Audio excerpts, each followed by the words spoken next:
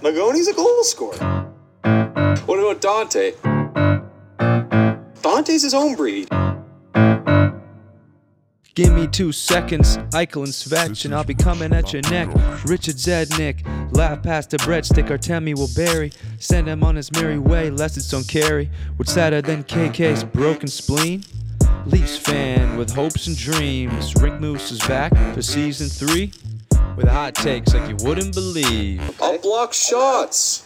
I rescind that. You've never blocked a shot for me. Now let's turn it over to the host of the show. His character's high, but his skill level's low. Kid back checks like you don't even know. Championship flow, Jonathan Quick is a schmo. Yeah. Oh, hello there. Tis the season. Last year was like treason. Stanley Cup, more like a COVID cup. The year of Cooper was more a big blooper, like Ferris Bueller in a brand new cruiser. Now my car is a star, moves like a sports car. He can sauce like a Boston crisscross like Art Ross. He's peanut butter smooth like Quinn Hughes, and a work of art like that upstart Carter Hart. That's good kokanee right there. So in comes Keith. Will the boys be Leaf? Can Jumbo Joe and Nonsense Mo avoid another repeat? It's time to start the show, so turn up the stereo. Put your feet up, relax, enjoy a Bud Light Jack. Hello, ladies and gentlemen, and welcome to our show, the Rink Moose Hockey Podcast, a weekly bi-weekly episodic podcast where two good pals get together and discuss all things NHL and their implications in the fantasy hockey universe. I am one of your hosts, as always, Nick Costu, along with this annoying schmuck on the other side of the screen, Kyle Nice. I call him the ultimate fantasy fan because he is eliminated out of fantasy. And every night he is eating his popcorn, cradled in his couch, watching the fantasy results unfold, and he just gets to chirp everybody. So how are you enjoying this new lifestyle, Kyle? You know what I'm going to call myself? And that's actually incredibly spot on of you to say, because I have not been any more invested in fantasy hockey than I have been in the last few weeks, which I just find weird as hell. Like leading up to the playoffs, I was kind of half in the bag interested, but ever since like the last week came by, it's been amazing to watch, to follow. We've had a great year in these last few weeks.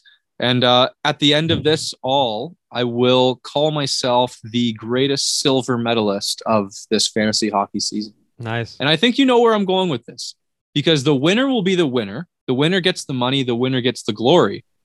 But everyone else is a loser. And I'm coming away with the most draft picks. Right. So I feel like I'm going to be winning second place regardless of what happens. You have put yourself in the most advantageous position for sure. And what's even better is I don't think anyone's ever going to be able to recreate the magic that I've created this year, because we're probably going to amend some of these rules. And that's all I have to say.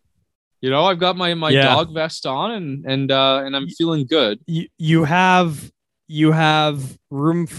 the most margin for error out of any manager heading into the next draft. That's true. You could absolutely fuck up many of your picks because you have multiple picks in the 4th, the 5th, the 6th. It's getting out of hand. It is getting out of hand. I totally agree. And if I don't win next year, put it this way, the pressure's incredibly high. If I don't win next year, I'm a laughing stock of the league. Like there's no excuse. Wow. Absolutely no excuse. Okay. None. Well, yeah. I mean, lots of pressure, and it'll of course be led by young Alexis Lafreniere. It's fun. You are the New York Rangers. Like you have this prospect tucked away. He's not going to produce all often right now, but he's tucked away. And then you have you're going to have, with all these picks, you're going to have all these skilled veterans like the Panarins and the Zibanejads and the Kreiders and the Buchneviches of the world, you know? Okay. And they're going to you're going to take pressure off the kid, and it's going to be a great team. Yeah. Well, before you go any further, let me get this clear on the record. I'm not taking a Buchnevich or even a Mika Zibanejad. I can only take so many Rangers. These guys frustrate me to no end. Now that I watch every game, it's right. It's quite annoying. It is quite annoying. Well, yeah, just to get everyone in the loop, lots of anxiety right now. I have a shutout going with 10 minutes left in the third period of a Rangers and Islander game. You checked? I'm going to keep checking, but I don't want to hear it from you. What? I can stop checking, but I'm just glued to my phone. I can't watch these games. So let me get this out of the way for the kids out there. 2 lessons I have for everybody based on how my week is going. I'm in a semifinal matchup. I was down. I'm now losing the matchup 4-2. That's better. 4-2. Interesting. Something. Okay. Yeah. 4-2. It's better. I was losing 7-1 this morning. So here's my advice for the kids out there before I get your take on how my week's been going. Yeah. Do not lesson number 1. Do not be too smart for your own good. I have outsmarted myself. Nick, I have tried to be Mr. I'm ahead of the fucking curve. As the first place team in this league, I was selling assets last week, thinking I had margin to sell assets. I acquired a 4th round pick for Marc-Andre Fleury. The reason I did that was because I was like, well, Vegas has tough matchups. I don't need 2 Vegas goalies. I can afford to pick up Brian Elliott. He's got great matchups, and I'm just going to roll with Brian Elliott. And it blew up on my face game 1 Monday. And that's when I told myself, you got to stop being too smart for your own good. You trust the guys who got you to where they are, to where you are. You stick with them. You stick with your glue guys, your character guys like Fleury, and you play them with confidence, regardless of the matchups. And Fleury put on a great performance last night. I was kicking myself the whole time. And Brian Elliott, like I said, 5 goals allowed on Monday, totally destroyed my splits. And I'm now trying to redeem myself slowly but surely. So that's my advice. Do not be too smart for your own good. Trust your assets and stop playing like I dropped Roman Josi today. Like I'm totally out. I'm way out of the wahoo here. Like I'm trying to be way too smart for myself. Advice number 2 for the kids out there. Do not watch the games you have goalies playing in. It is way too much anxiety, and it's not worth it, because if they're getting lit up, you're just kicking yourself and you're hurting yourself. And if things are going well, you're still fucking nervous because you expect something to go poorly. And I expect I'm going to lose the shutout in the next 10 minutes, and everyone's going to get a live reaction of who I am when my misfortunes kick in. So this is great. That's my advice for everybody. Just stay off the fucking NHL Game Center when your goalies are playing. Do something else. Like fucking watch a movie. Do something else. And lesson number 2, like it's almost. And lesson number 2, don't be too smart for your own good. But it's made me not like fantasy. Like having to watch these games, these playoffs. It's too much anxiety, and I almost want to be knocked out just because it's taking up too much of my attention. Yeah. Oh, 100%. And I got to credit your self-awareness for this analysis here, because what I was going to ask you is I was going to say, Nicholas, you have been too smart for your own good. This bye week has made you overthink the entire playoff season, and it's all gone south so far. I mean, you still have a ton of hope, all that, but the Fleury thing was a head scratcher for me. As soon as you brought it up, I was like, man, I didn't question it because I'm not really looking that hard at what the situation is, but I was pretty surprised at that. And Nick, this is another example of trying to outsmart the system. You wanted to wait till the 11th hour for this Cal Peterson thing. Yes, sir. This trade that went through, and it ended up resulting in Michael going to sleep. Otherwise, and Nick, it ended up like your dance partner went to sleep and it didn't go through. It's crazy because you wanted to wait till the last till the 11th hour. Yeah. Yes. So that's my third piece of advice. Like whenever that trade don't be the guy being like, oh, I'm going to wait to see how the market materializes. I'm going to take advantage of my dance partner because, if I propose something at the 11th hour, of course they're going to take it. Cause what's their other option? Yeah. The other option is I'm going to bed. Yes, exactly. And Michael's got no stake in this game. He's not staying up. No, he's a busy law student. He's got exams. Yeah. So I don't blame him. when I saw that 11th hour comment, I was shaking my head. I was like, this guy's he's done. I cannot side with you on this one. Yeah. So that was crazy. It should be mentioned if you were to have Cal Peterson anyways, he's not doing very well. He had a rough night. He had a rough night last night, and we're going to open with that. So with all that said, if we want to move on, that does take us to our lead. So would you like us to go there? Sure. Yeah. Let's do it. Okay. So this totally caught us off guard. This was courtesy of friend of the show, Josh Schechter. He tweeted at us during the day at 2:00 and said, Quentin Byfield makes his debut tonight. I was rattled. I shouldn't have been rattled. It shouldn't have been a surprise because it seems like everyone's making their NHL debut this week. But I heard the news. I was immediately, perplexed, and I was like, oh my God, this is going to be an amazing night of hockey.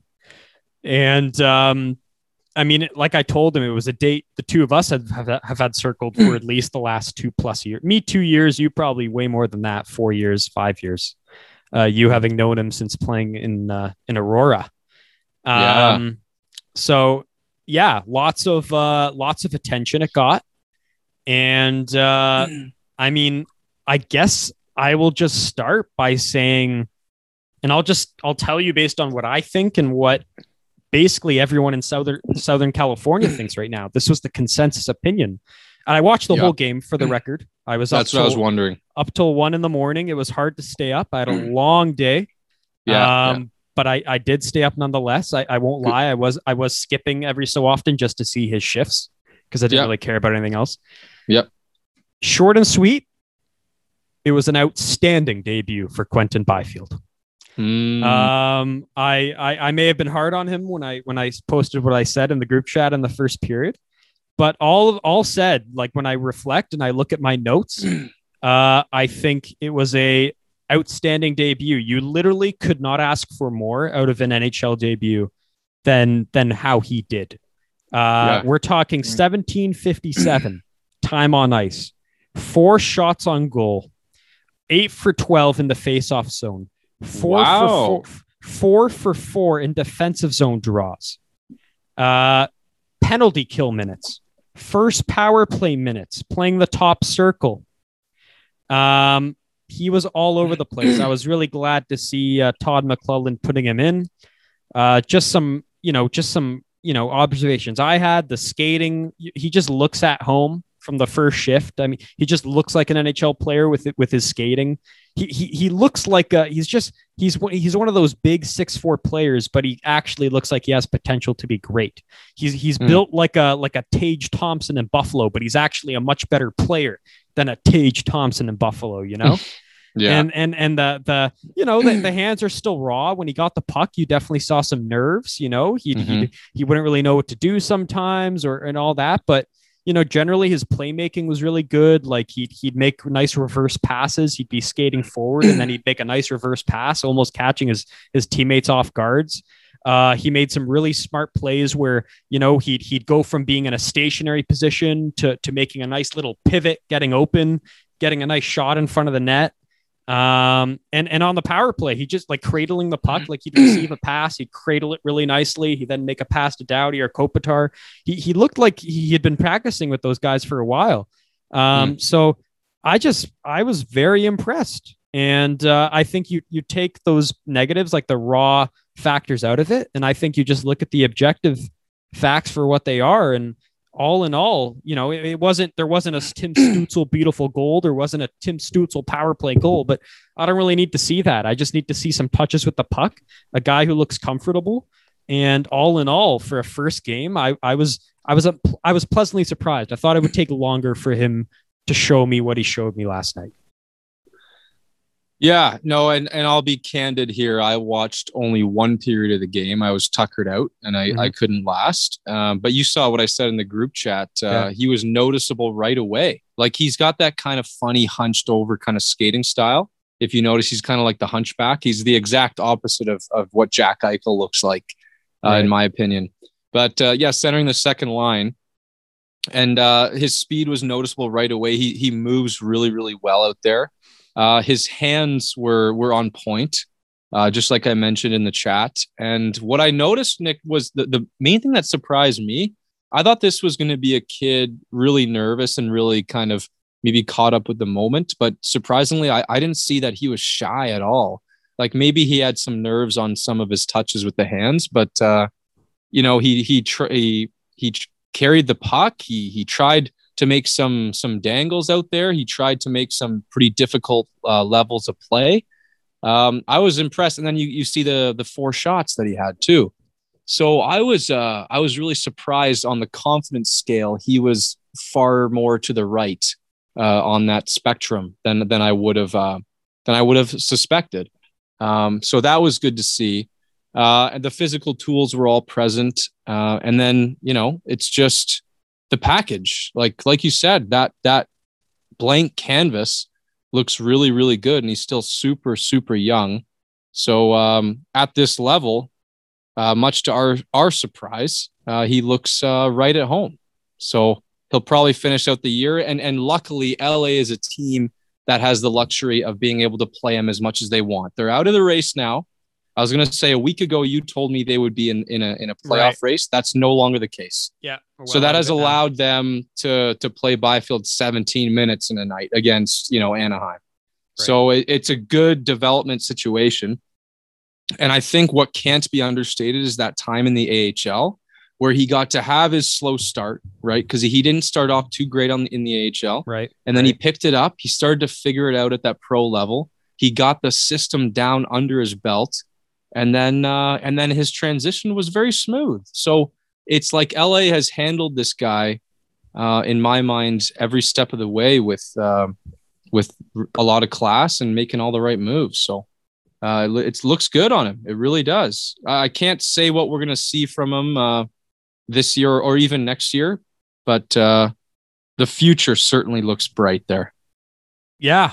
And another thing, this off ice, he held like a 10-minute press conference the day before, and very confident young man. Wow. I could see he's grown. I've always been a little hard on the character aspect with this player, but answered his interview questions well. He seems to be enjoying life. He's living, I believe, on Hermosa Beach in his own beach house.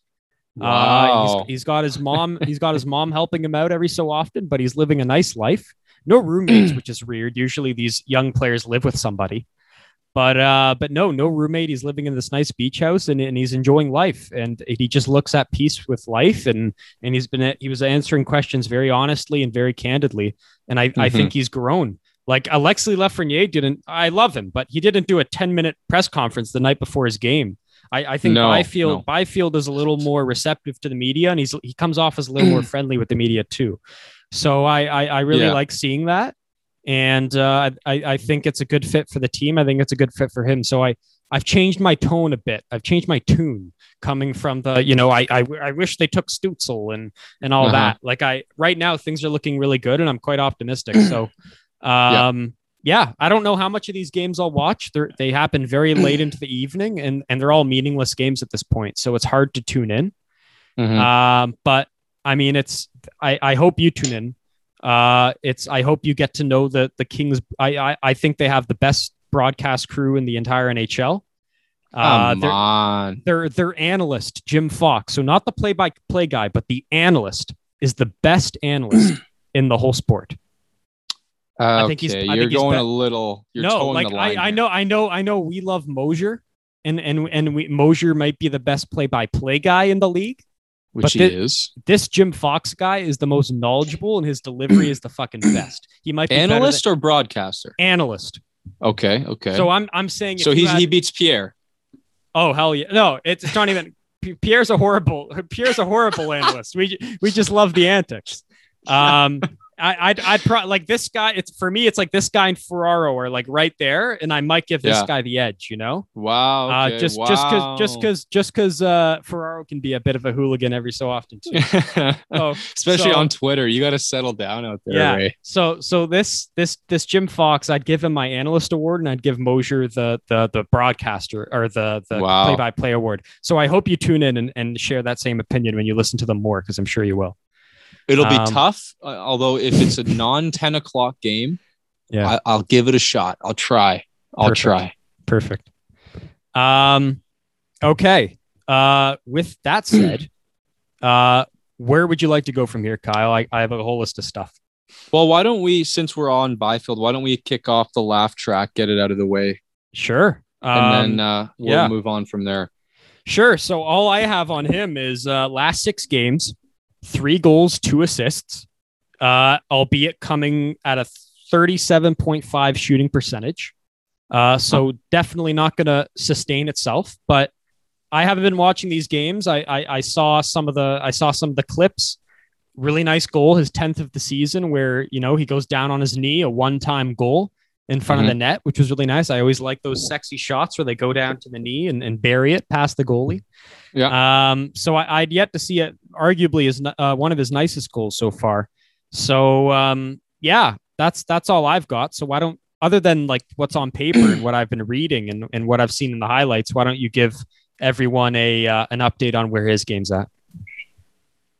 Well, it all happened so quick, but like I told you, there was a game when he was on the kid line, that Kako Shito line, and then the next, and he played his usual self like we've known him all year. Not that impressive, everything we've been saying.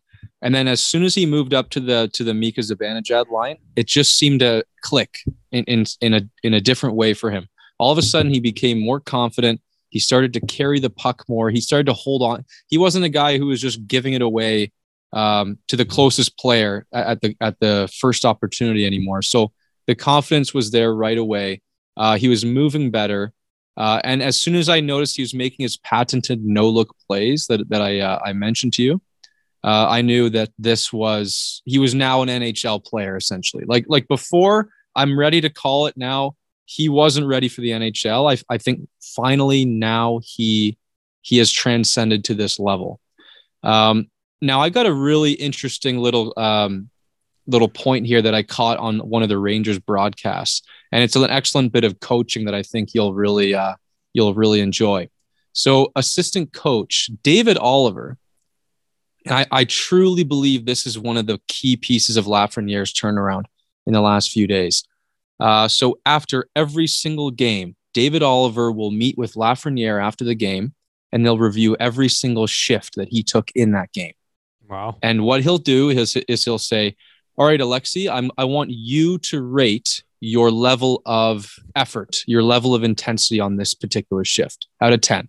So Alexi gives his rating out of 10, and then Coach David Oliver will give him his personal rating out of 10. And what they'll do is they'll do that for every single shift. And now, and then you hear that, and then you pair it with the context of the game you watch, and you're like, wow, you know what? Compared to before, he's really moving his feet a lot better. So when you have that kind of credibility and that integrity level that the assistant coach is bringing on an every game basis, I thought that was just a really neat little trick to change a player, because he like Lafreniere, he wants to give effort. He knows he needs to give effort, but it's just not how he's always played. He's always kind of let the game come to him, so to speak. But so that's just a way he's changing it. And I thought that was a really cool little tidbit there. And then, the other thing I'm seeing, obviously the playmaking is there, but I'm seeing some really nice shots. Like you saw the goal with the one knee down. I'm even seeing a couple of shots today where it's really zipping off the stick, and it's just an element of his game that is underrated, in my opinion. And this guy could develop to be a goal scorer in his own right. So, I mean, I'm happy. I'm confident in the outlook for next season. I'll tell you what though, this Islanders team is not Buffalo. Like these last couple of games have been against Buffalo. This is a different fucking team, and it's a whole different set of lessons. And everyone's fucking learning today because they're just getting pumped. Well, let's not forget. I mean, there was a lot of pressure going into this game, right? I believe all of a sudden everyone was talking Bruins Rangers. Yeah. No one was talking about the Islanders. The Islanders were only 5 points ahead of Rangers with these 2 games. So this was the final kick at the can for David Quinn and his Rangers. And they seem to have royally fucked up. I am counting down the seconds here. I am 30 seconds from a shutout, pending a disaster. Basically, not only have I got a shutout, but the Rangers season has come to an end. So we can confirm that on the air right now. The Rangers, Alexis Lafreniere's rookie season with the Rangers has ended in a non-playoff berth. That is breaking news. Which I think is the best thing for this player, Nick. You know why? Because now all of a sudden you can play the kids more. You might even see a little bit of sprinkled in power play one time. And most importantly, when this season ends, God be darned if he's not on the World Championship team. I think if you're Roberto Luongo and Shane Doan, you have to put this kid on the team for a development perspective, and because he's just got that Hockey Canada connection that is an unbreakable bond. So I think you've got to put him on, even if it's on a third line role. I think it's that exposure is very, very key. So just despite the mediocre to average rookie season, he gets on the team. I think it's a no-brainer. I mean, hey, like, put it this way, Nick.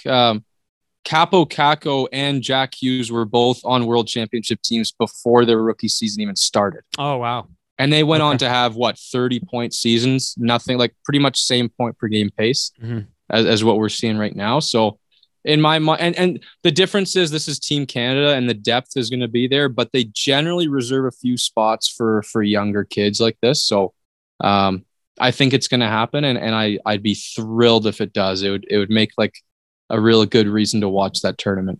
Sure.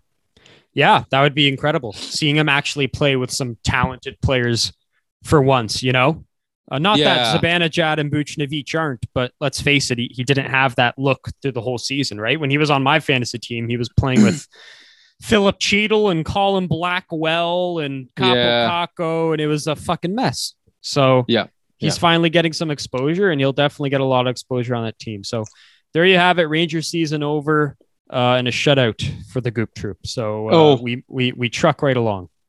One more little detail, Nick. Can you read that on my vest? I don't know if you can. That's a double IHF logo. 2009 Canada. 2009 was the Jordan Eberle goal year. Wow. So I found this vest at a garage sale, and I thought for sure that this was an actual player vest because it's official as hell. And it's from the legendary World Junior 2009 year. Incredible. Yeah.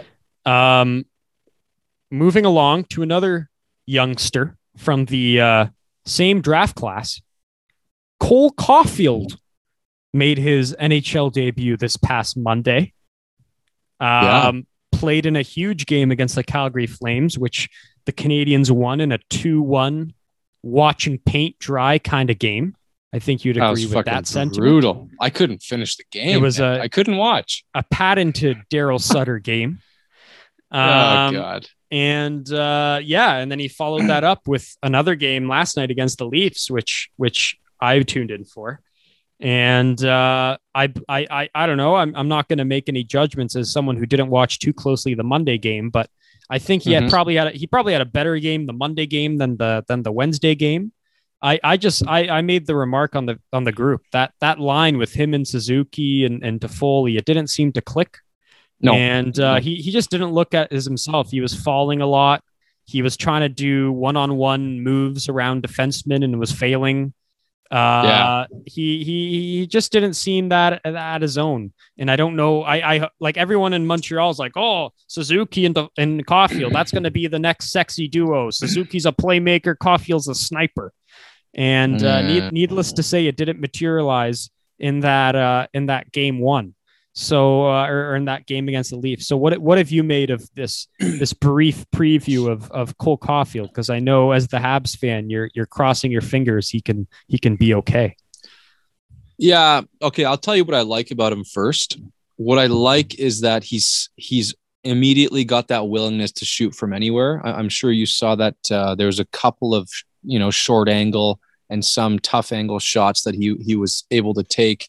And some of the shots looked pretty good. What I will say, he's so friggin' small, man. He's so fucking small. Like I have a hard time picturing an elite, 30 to 40 goal scorer that is this small.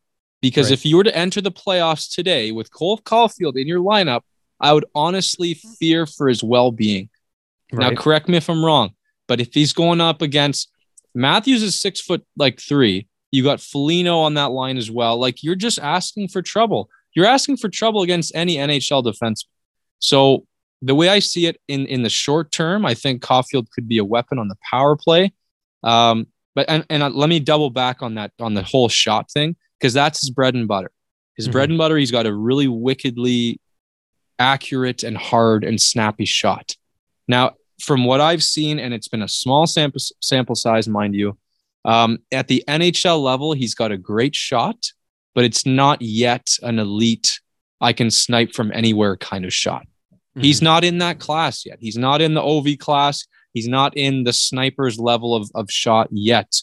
Okay. Right now, it's just considered it's a great shot. In college, it's an amazing shot, but right now it's just a great. So you still got to do a little bit of work on it.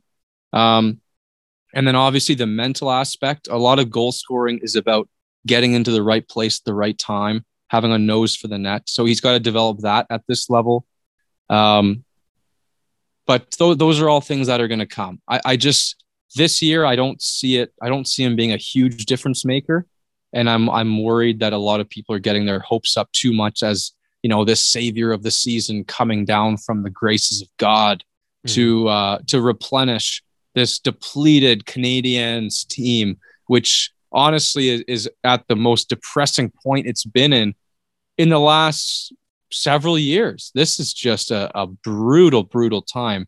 And it's a shame Cole has to come in when it's so dull and dark. And though he does bring a youthful exuberance, he's got a smile that can almost match Lafreniere's. I just don't see it being enough, man. Like, I don't see it, man. Now this guy, hey, just a final word on Cole. He's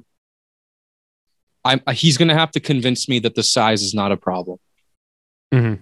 Because, when there's no room out there and you have to fight for your space, I don't know. I don't see it. And listen, at 5'7", you're not winning many board battles. I don't care what you do in the weight room. I don't care what you do in the weight room. You're not winning many board battles. Yeah. Do you think the pressure, so in that respect, do you think the pressure has gotten to him, or is it purely on ice stuff? Like, you think it's a mental thing or no? No, I don't think it's about the pressure. I really think it's just, what we're seeing it a lot this year in particular, Nick, like that's something we have now kind of gotten accustomed to is it takes players a while, man. And though he's played through that college season, he's got the Hobey Baker, you need that adjustment period to get used to this level of play. So I think that's more what it is and not so much the pressure. He's going to have to find his space out there, and he's going to have to figure out where he can be useful at this stage of his young career. Right. Because he's not going to be able to, like, you're shooting from everywhere. That's fine. That's good to test that out, to learn, but you're not necessarily going to score a lot of goals that way. So you might want to start thinking more carefully about where and when you shoot. Yeah. The only reason I ask about the mental aspect is Ferraro was on the radio and he was talking about his character, and I got a story for you. His Wisconsin team was playing UBC Thunderbirds in an exhibition game. Oh, interesting. And the night before the game, the whole Ferraro invited the whole Wisconsin team to his house for dinner. Wow.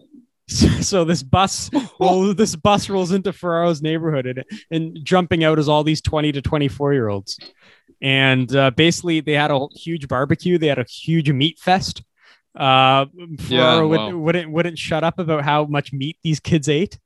and basically he would not shut up about how great him and Turcotte were, particularly with Ferraro's kids. Like they were playing soccer with Ferraro's kids, and they welcomed them into the game, and they were just good sports.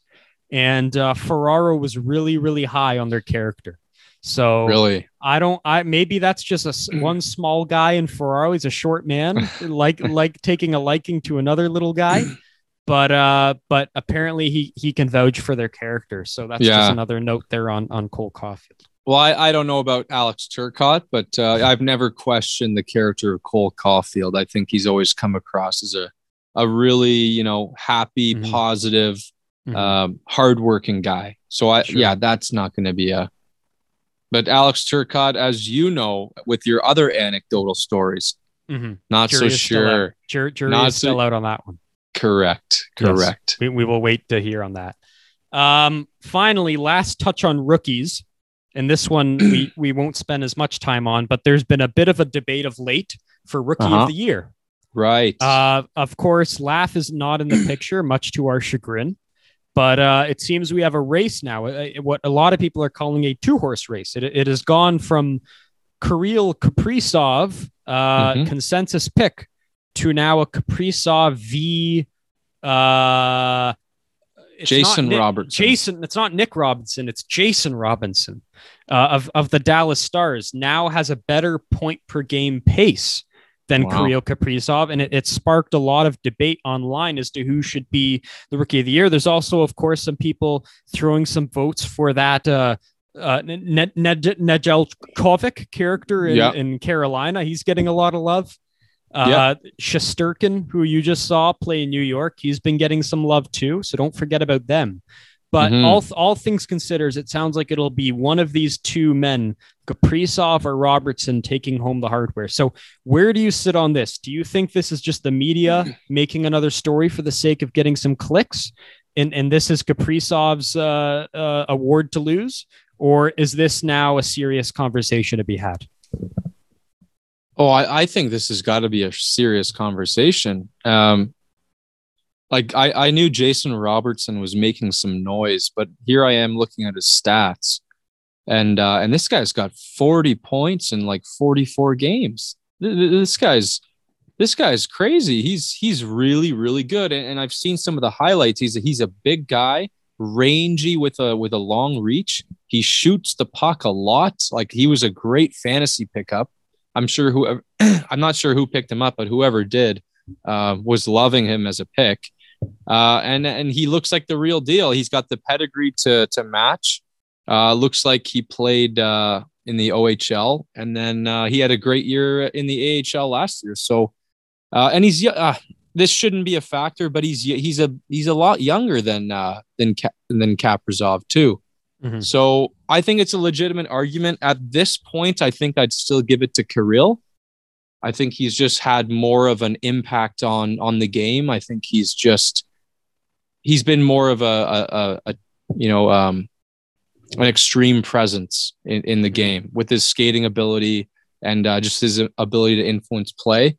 But this guy, if he keeps going like this, if he has a strong last 10 games here, I wouldn't be surprised if he wins the Calder here. Yeah. I mean, much like the Hart Trophy, it goes back to that debate. How much stake do you put in the numbers, and how much do you put into who's most valuable to their team, right?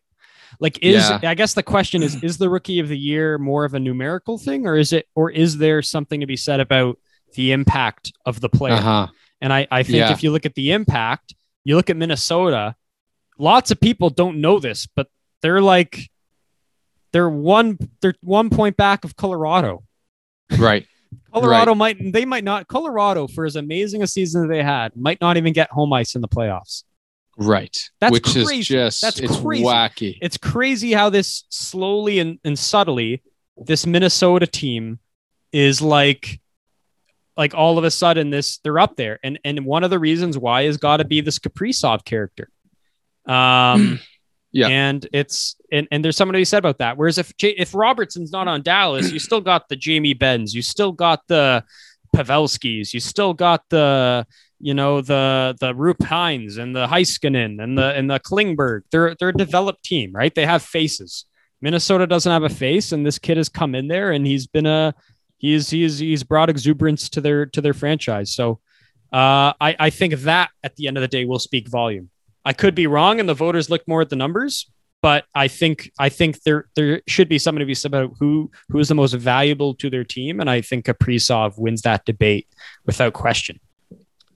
Yeah, and correct me if I'm wrong. Actually, I'm just looking at it right now. So Dallas is 2 points back of Nashville, game in hand.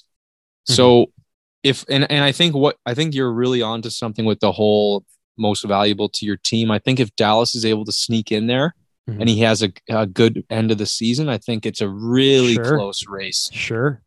But yeah, you're right. I mean, Minnesota, they've already clinched, just like the Leafs the other night. They've already clinched.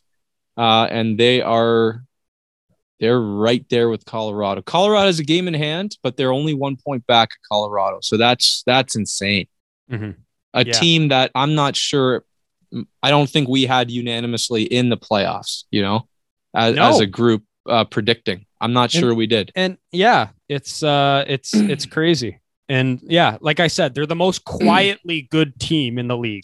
You look at the standings, you look at the top teams in the league, and you're like, you see how everyone got there. Like in your mind, you have penciled in all these elite teams, and yet they're right there with everybody. You don't even know how they got there.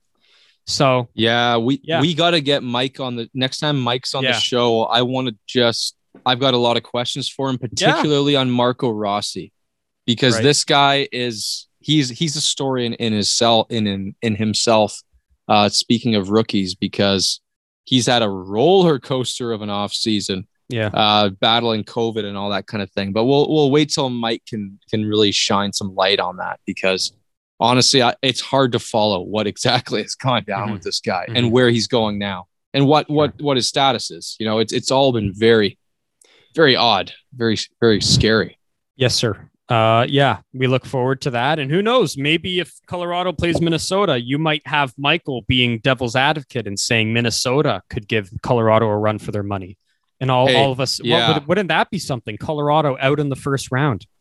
That would be just Looney Tunes, man. That would be Looney. And that's another reason, like, what I love is, those in our hockey circle having rivalries between each other. Like me and Joe are going to be butting heads, when playoff comes around. Yeah. And I'd love for Michael and I to butt heads as well when it comes time to the Colorado games. Absolutely. If we can make some double headers happen. Absolutely. So the more of that, the better. And I'm you know what? I welcome that matchup. Sure. I really, and to be honest, I don't want to face the Blues. So I'll welcome that matchup. Open arms. Yeah, I think both teams would. As someone who's watched a lot of Vegas games, I think they would. They've really struggled against Minnesota. So I think they'd much rather play the Blues, which they've had success against. And you guys could take Minnesota. So I think both those teams, Vegas and Colorado, would be loving that. So we'll see how that plays out. But we move right along. You mentioned Marco Rossi. I think it's a nice segue to just junior hockey in general. And as you know, right now is the U18s in Frisco, Texas. Huge story there. I mean, it's basically a team, for those who aren't that briefed up on it. It's a team where you may very well have the first overall pick from the 2001, 2002, and 2003 draft class, all playing on the same team. In Dylan Gunther, Shane Wright, and the youngster Connor Bedard. So I'll start by just saying I watched the entire first period of the Sweden game. I then realized this was a lost cause, and I'm not going to be watching all of this.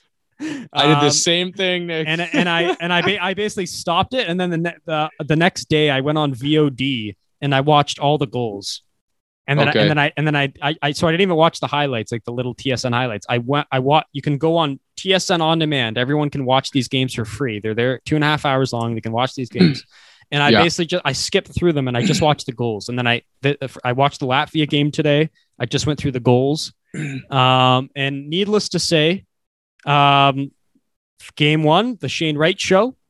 Lots of people must have been surprised and going, "Whoa, who's the Shane Wright?" Meanwhile, I hope not. I've seen this kid play a handful of times in person, so I was kind of just smirking the whole time. And I mean, a hat trick in the opening game, as you said, showing off his shot. All three goals were just clean shots, snapshots. Goodness me. One was from his patented part of the ice on the power play. The other was when he was streaking in, he got the puck at the face off or at the blue line, just struck in and snapped one by the goalie. Just really pretty shots that I had seen in person, and I wasn't surprised in the slightest to see on TV. And hey, you talk about like Lafreniere's smile and Caulfield's smile being the best. I think Shane Wright's got a good smile too. Shane Wright, he's got a different smile. He's such a young kid looking smile, you know? Like, who's this young kid, you know? You're like a homer, like man. Like a joyous kid. He's just a joyous kid. I don't know. But yeah, he was always smiling on the bench and giggling, and I always liked seeing that.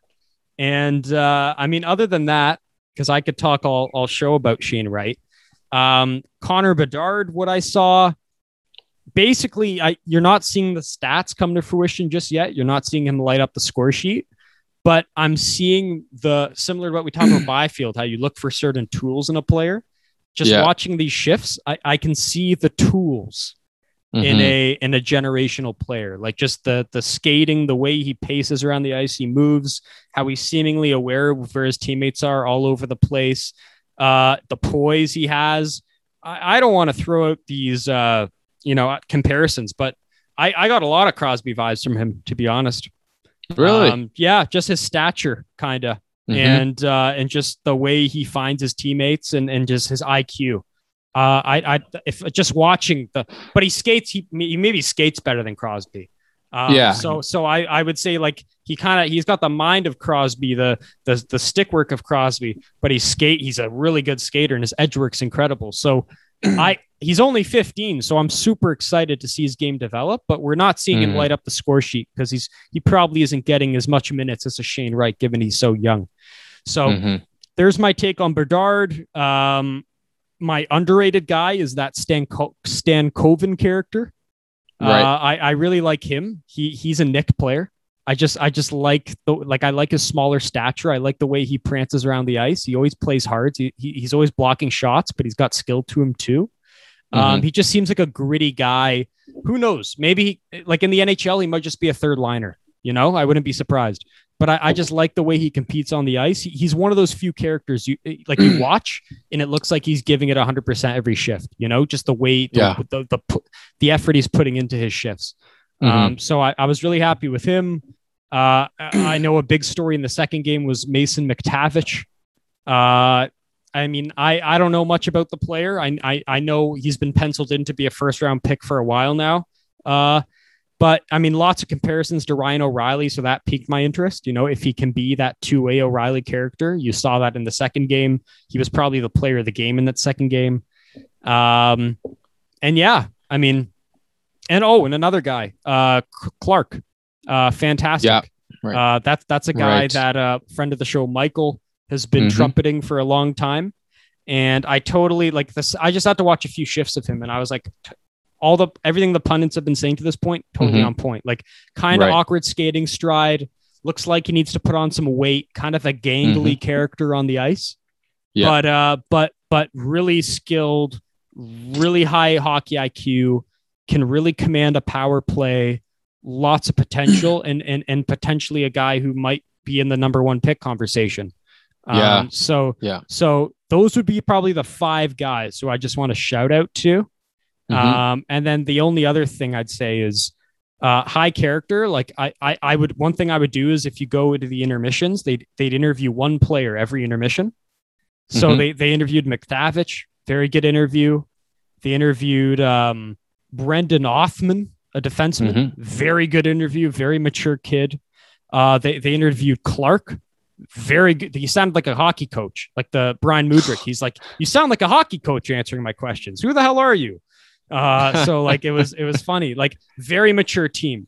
So much so, very much like you predicted our World Junior team going undefeated last tournament.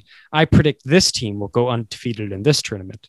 And I know that's probably not as much of a bold statement as what you made, given the competition in this tournament is very much. But just seeing the character, I'm just like, this team's not going to lose. So those are all my observations. I want to hear what you have to say. And the final thing I'll say is I know we were talking of potentially us going to this tournament. Yeah. I don't know what the fuck we would do there, because when they show the video of the ski seating, it basically looks like these rinks we've been playing like Friday night, Sunday night hockey at. And you have these scouts, like it's like, oh boy, there's Ron Francis, GM of Seattle, and he's like hunched over with a mask on, and he's just sitting with all these other like people, and they all look the same. They're a bunch of middle-aged men with like glasses on and clipboards with like team scouting like jackets on, and they're just sitting there. Like, we would look so out of place. Like there's not a single person there under the age of 20. And there's no woman. There's no woman. It's like middle-aged men between the ages of 35 and 65. Like, we would be so out of place. No beers, no fans. Like, it was totally not what I was expecting. I was like, oh my God, it's Dallas, COVID free. It's going to be like a filled stadium like the World Juniors. Yeah. This is not that at all. No, that was the first observation I had was, holy fuck, this is a terrible viewing experience, even from the cameras. Like, that's what bugged me the most. You couldn't really see the game quite well. Yeah. So I was like, that's honestly what made me not tune in for the third, was that. But huge news in the second game versus Latvia. So that's like, riddle me this. How do you beat Sweden? What, like, right, 12-1. 12-1 or whatever it was. And then Latvia 4-2. That's the Shane Wright effect, who was benched in the second game for mouthing off to the coach. No, was he? No. Yeah, injury. No, Nick. Not injury, Nick. They literally didn't want to play him because they didn't want to run the score up. Wow. Which I find, but they narrowly beat Latvia, which makes no sense. I know, it's fucking weird, but he's not injured, Nick. They just benched him because they're like, man, we like, save yourself, or we don't want to run the score, because look what they did to Sweden. It's crazy. But you know what? You mentioned a bunch of great things, and I think they were all great points. So I don't want to add too much onto that. But what I will say is I'm going to dive into the negative side of things first. Sure. If you were to tell me that Dylan Guenther is a first overall pick, what did you like?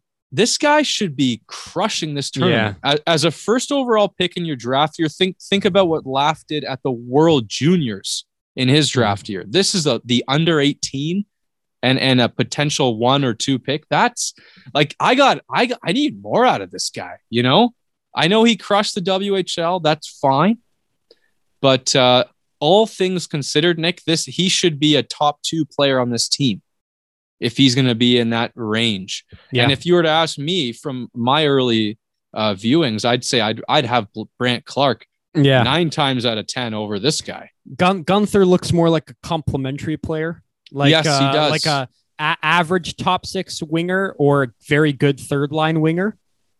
Is he a winger or a center? He's a winger. Yeah, I'd have. He's a winger. Like, just watching him, I'm like, yep, you're an average top 6 winger. Your NHL average top 6 winger. Right. And where's the Clarke? I'm like, he has an it factor. Like, he has an X factor that separates him from other players. I'm not seeing that in this Guenther, albeit very short sample size. But sure, I agree. Exactly. Yeah, like he could show up big time later on. Yep. One more thing I want to add on Brandt Clarke. And you wouldn't know this, but he's like 6'2" now. And I want to say like a year ago, he was 5'11". So he's gone through a major growth spurt, hence the lankiness, hence the slight stature. So once he grows into that, he's going to be a different player, man. Like, he's got all the movement, all the smarts, all the skill to be a really great number 1 defenseman.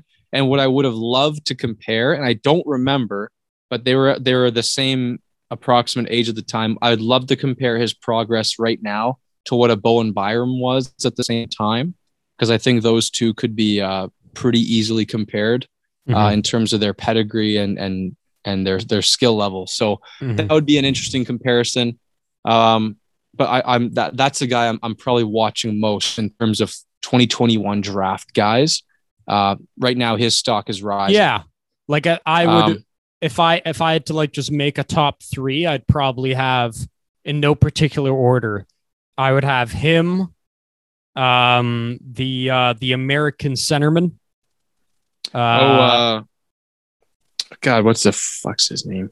Yeah, it's totally lost on me right now. Matty Beniers. Beniers, yeah, like I would have him and Beniers head to head for my number one pick, and right. The other guys, I want to see more. I want to watch Team USA. So like when this Team Canada team inevitably gets to the final or the semifinal, I will tune in for those games in their entirety. And that's when I'll hopefully get to see the American draft class, because I know there's some kids on that team. But right now, I just, as far as players I see an it factor from that like really is like they have skill that to me speaks to me, and that can be that can make them stars in the NHL. I see and B, character, just through interviews I've seen. Those two guys check both those boxes for me. Yeah, and unfortunately, neither you nor I have much of a scouting report on an Owen Power, but he's right up there as well. Obviously, he's the consensus number one right now. I think he's aged out of this tournament. But talk about another positive that we saw yesterday was Matvei Michkov. Did you hear about this guy? No. Oh boy. So this is the guy that is nipping at the heels of the Connor Bedard in 2023. And if anyone's had more of a showmanship kind of first game, it's this guy. He got 4 goals, the Russian sensation sniper. And one of them was the Michigan goal. He just turned 16 years old. He got 4 goals in the opener for Russia. And by all accounts, this guy's a goal scoring prodigy. Like we're talking Ovechkin. At the same age, Ovechkin levels of all accounts. So if Bedard wasn't having this WHL transformative season, then Michkov would be number one. So this is another guy. Like, it's just another one of those can't miss, like, guys you need to watch kind of thing. So the Canada-Russia game will be fascinating on so many levels. And I got to see this guy because I've only ever heard Twitter stuff, and I have to see him play. I've seen the goals. They're crazy. He's the real deal. Well, he's a little guy, just like Bedard. These two guys are just very small, young children, but they are crazy, crazy talented. So that's one more thing we have to keep an eye on in this tournament. Well, I just wish the fucking viewing angles were better, man. I can't watch properly. It looks like a double A game. It's like you having Demos film us or Della film us on our 3-on-3. It's like that. I know. Exactly. It's pretty funny. But yeah, that gives me some excitement because there's no real good teams in this group. So we're inevitably gonna have to wait till next week when they get into these medal games. So hopefully we get a US game, hopefully we get a Russian game, and hopefully we can touch on that for next show.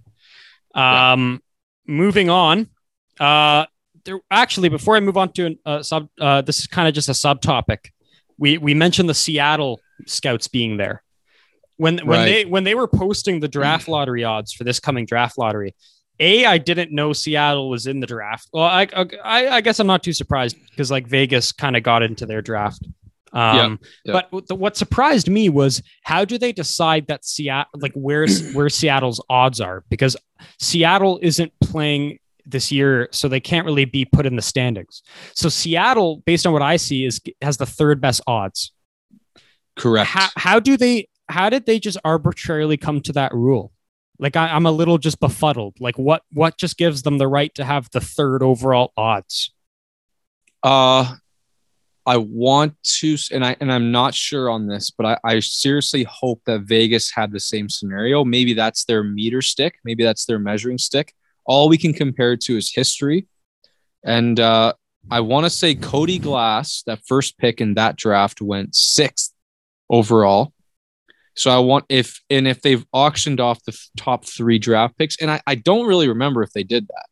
If they auctioned off the top 3 draft picks, I want to say Vegas had the 3rd best odds as well. And I don't know. I don't know how they come to that conclusion. Maybe it's just to kickstart the franchise. Maybe it's just let's give this franchise a booster shot to hopefully get a young player that the fans can latch onto. But on that, they've got the third best lottery odds, and the worst they can do is fifth overall. Because as we know, this is the first time in a couple of years now where we're going to only have 2 lottery drafts auctioned off. And then the rest of those new rules won't come into effect until next year. So technically, Nick, anyone who misses the playoffs can still win first or second overall. And then next year is when it's a maximum of 10 spots you can jump. So that's all happening next year, apart from we're auctioning 2 lottery picks here. So Buffalo will get 1, 2, or 3, and then the rest is up to chance. Yeah. And it'll be like, I'm immediately trying to look at like potential results we could see. And the one potential thing I could see is a team drafting the Clark defenseman, and then the following year drafting Shane Wright. And then you get the Don Mills Flyers connection. Oh, wouldn't that be something? And that's your power play moving forward. I would seriously love that. Michael would be just jizzing his pants. I know. Oh my God. Michael would be all over this. And like you and that's you and Michael connected right there for Clark and Wright. That's crazy. Yeah. And that would be something else. What I have in front of me here is the lottery as of today. I just want to run it through the crew here. Buffalo would have number 1 lottery odds. Anaheim number 2, Seattle 3, New Jersey 4, Vancouver 5, likely to change with their games played. Columbus 6, Ottawa number 7. So Ottawa's actually done really well lately to fuck up their lottery odds. They have. God damn it. They're ahead of Vancouver now, which is crazy, but Vancouver's got a ton of games in hand. So we'll see how that happens. We'll see how that goes. Okay. Speaking of Hockey Canada, before we head into some shotgun topics, they announced a new head coach to their World Championship team. So I'm going to take a leak, and why don't you tell the listeners what the hell happened here? Hold on, Nick. Hold on. Yeah. So much to Nick's joy, I took a quick pause while you were away just because I wanted to lay some more information. Much to Nick's joy, Gerard Gallant has nabbed the head coaching job for this World Championship team. And what I find very fascinating here, and I kind of mentioned to you, this to me feels like a tryout for the Seattle team. I don't know what your take is on that, but the one thing I want to add that I think is interesting and going undervalued, Gerard Gallant. Do you know where he's from, Nick? Do you know where he hails from? What town?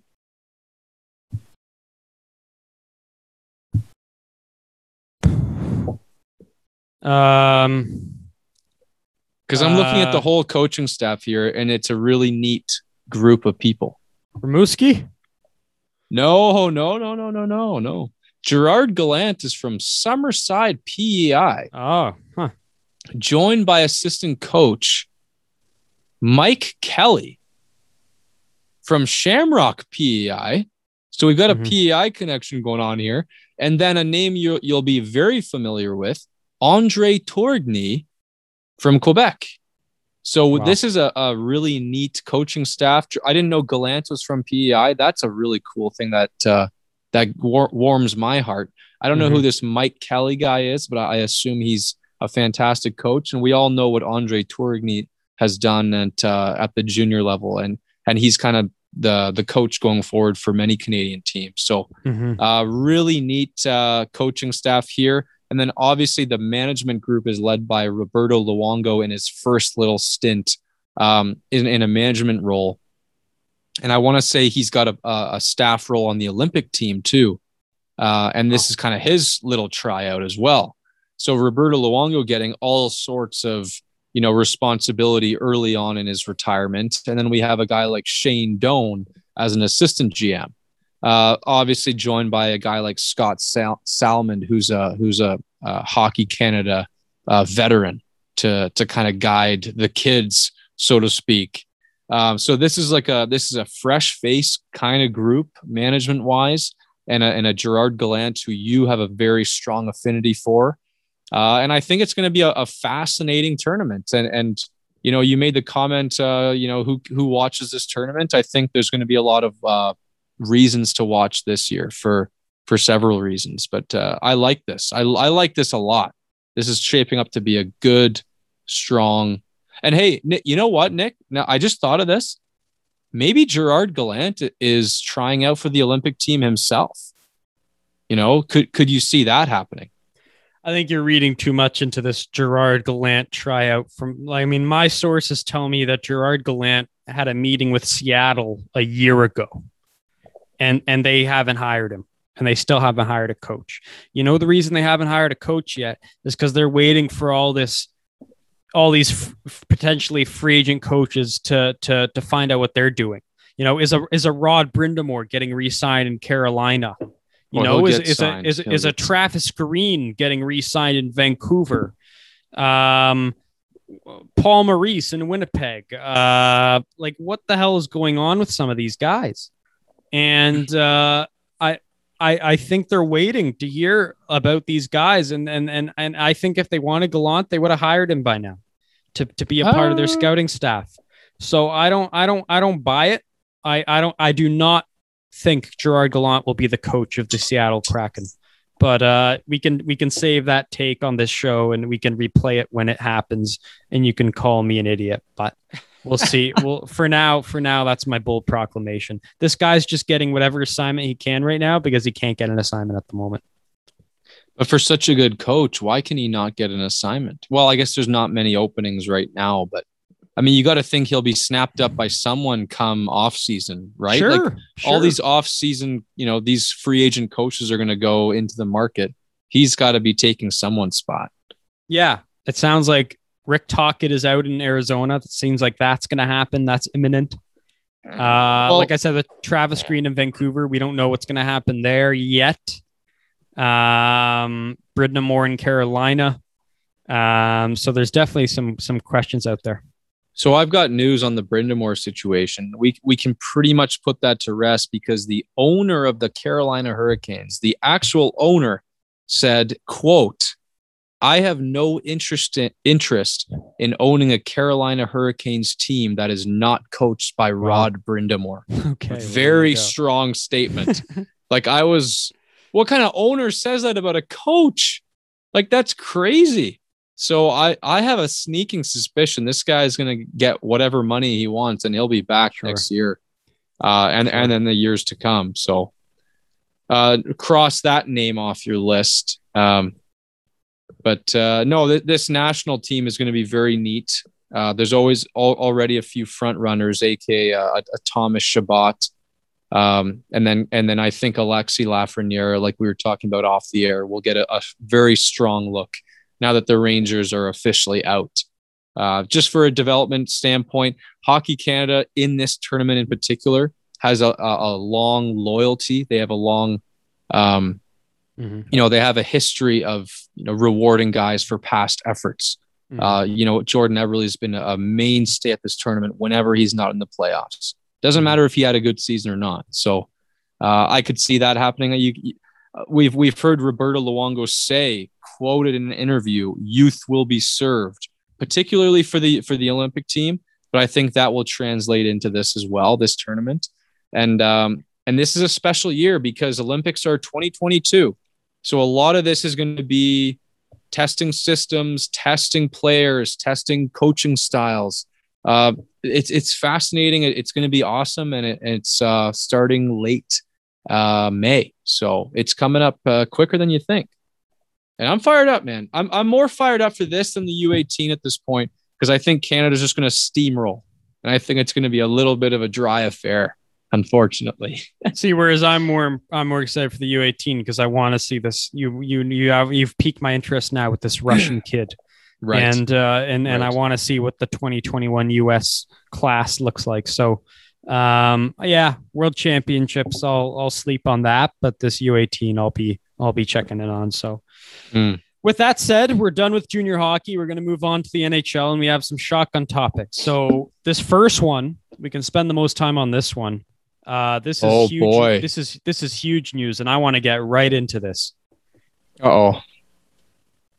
This is from The Athletic.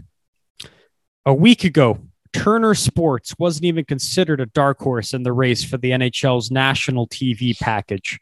Now it's going to be an NHL fixture for at least the next 7 seasons. Starting with the 2021-2022 season, Turner Sports will act as the second national partner for the league after ESPN, airing national games during the regular season and showing the Stanley Cup Final for 3 of those 7 seasons. According to sources, the deal will net the NHL around $225 million annually, a total value of more than $1.57 billion over the life of the deal. An NHL Board of Governors meeting was held Monday afternoon to share the details of the deal with teams.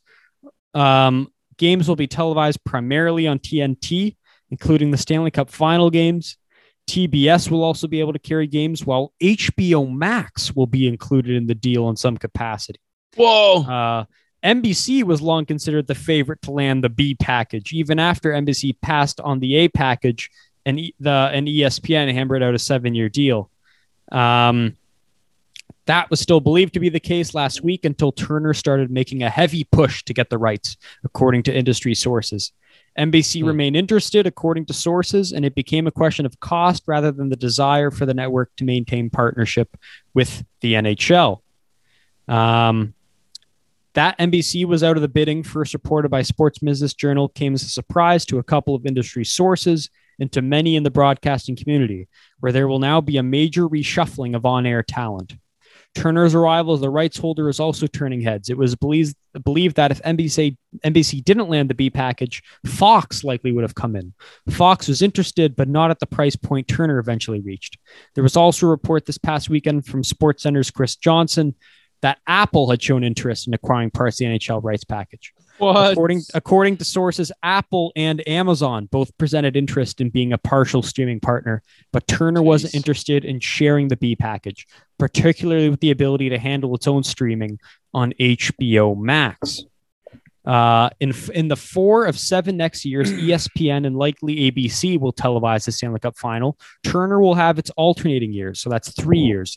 The pre-Stanley Cup Final setup will be similar to the NBA's current structure, with Turner and ESPN splitting the first 2 rounds and each airing a conference final series. Similar to how the NBA does it with ESPN and TNT sharing those rights. So the biggest difference between the NHL and NBA setup is that Turner gets the championship series every other year. When Turner carries the Stanley Cup Final, it will be cable only, which is a deviation from the NBC arrangement where the majority of games would be over the air in a flagship station. It will be the first major men's sports in North America to have its championship exclusively on cable. During the regular season, ESPN and TNT are both expected to have fixed nights for national television games. TNT will get exclusive rights to the Winter Classic, which is an NBC staple every January 1st. And finally, financially, the deal will get the NHL $645 million on average per season. That's more than double the $300 million NHL was netting on average with the NBC deal. And that's incredibly important as the league is currently dealing with long-term effects of COVID-19.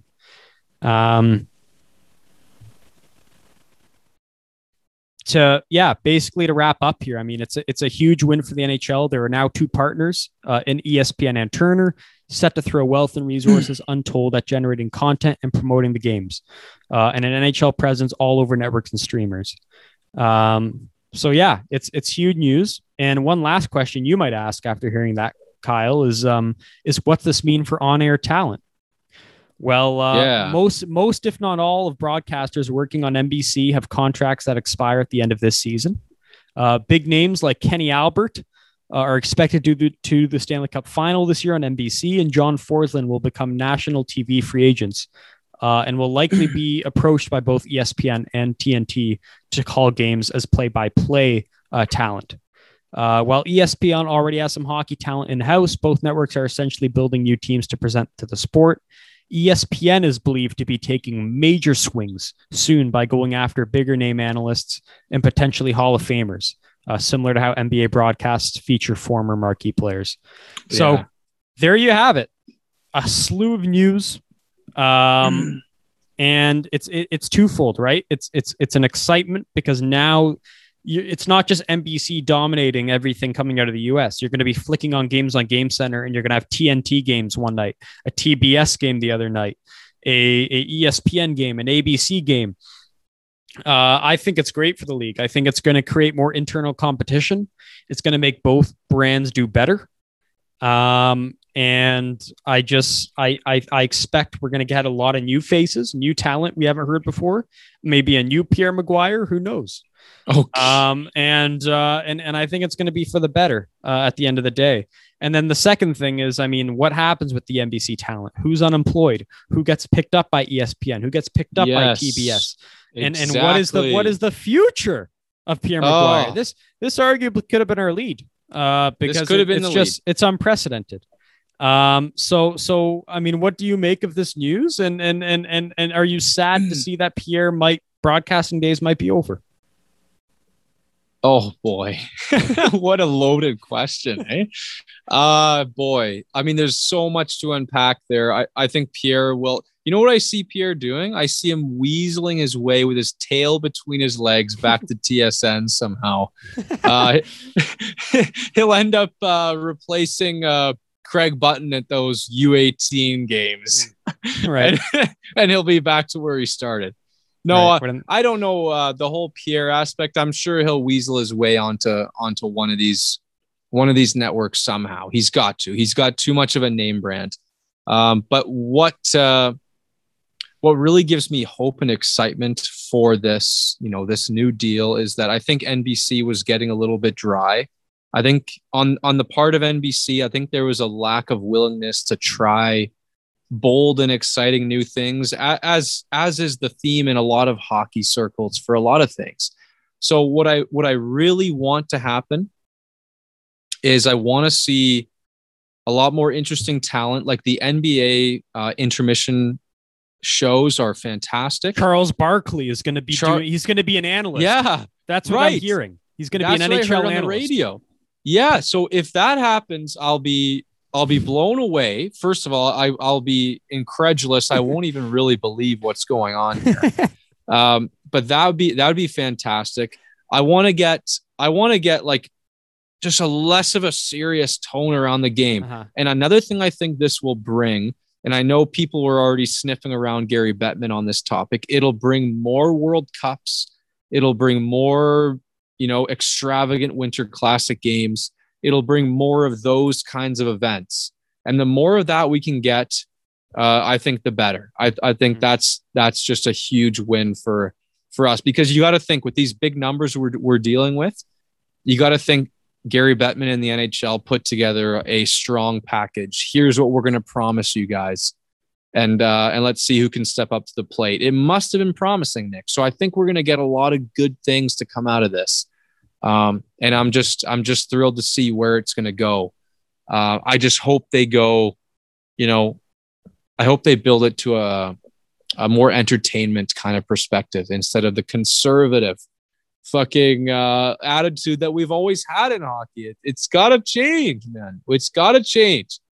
We need more. Ever since Don Cherry left the game, it's been absolute button down conservative. Right. I don't even watch the intermission shows for any broadcast. Mm-hmm. I don't care who it is. And especially Sportsnet, it's dry as fuck. I'll read Friedman's 31 Thoughts and I don't need to watch anything else. It's a problem.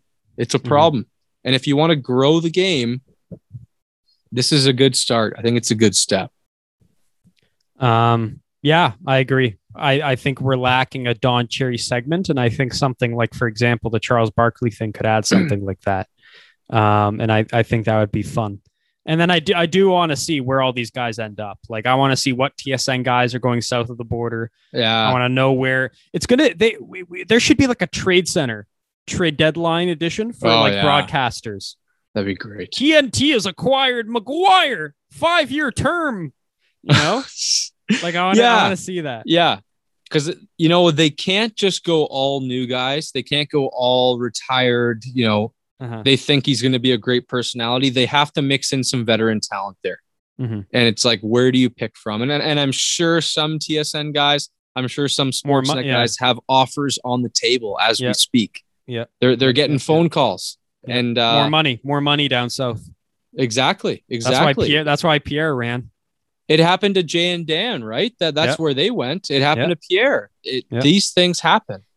Yeah. So I can't wait to see what kind of team they put together. But they better be careful. Like, you can't just get like a Jeremy Roenick, and expect to have a good product, because I think that guy's a bit of a numbskull. Yeah. So you have to do your research. And one thing I can't believe we haven't brought up yet is, did you know Andrew Ference is the fastest player in hockey? What? Do you know what I'm getting at here? Yeah. You do. Good. Well, I Good. don't. Okay, well, this is a great story. So TNT off to a great start. This was all over, the Twitter sphere. TNT, when they announced the deal, they made a little NHL graphic. And on the graphic, you have Alexander Ovechkin taking a patented one-timer. And you have Andrew Ference, captain of the Edmonton Oilers, right in front of Ovechkin. They thought that's who McDavid was. Oh my God. They're like, oh, the Edmonton Oilers have a great player who's a captain. That's this guy. It was Ference, man. Like, oh my God. It was crazy to see. That seems like such a fuck. It seems like they were trolling. Like, it almost seems like too much of a fuck up to be actually a fuck up. I know. That's embarrassing. But it was all over the place. It was How do you mistake the best player in the world for like a third liner?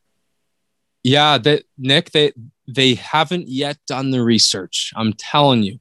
Wow. Like, as much as we're looking forward to Barkley and these guys coming on it and sharing some insight and what they think of the game. I mean, they had Shaq the other day try to name 4 NHL teams. He named 3 and 2 of them were wrong.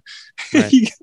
He's like, the LA fucking, I don't even know what he said. It was like the LA Lagabuffs or something. That's I don't know what he got. New Jersey Devils, and then that was the only one he got. He didn't even get he got Chicago. I don't know.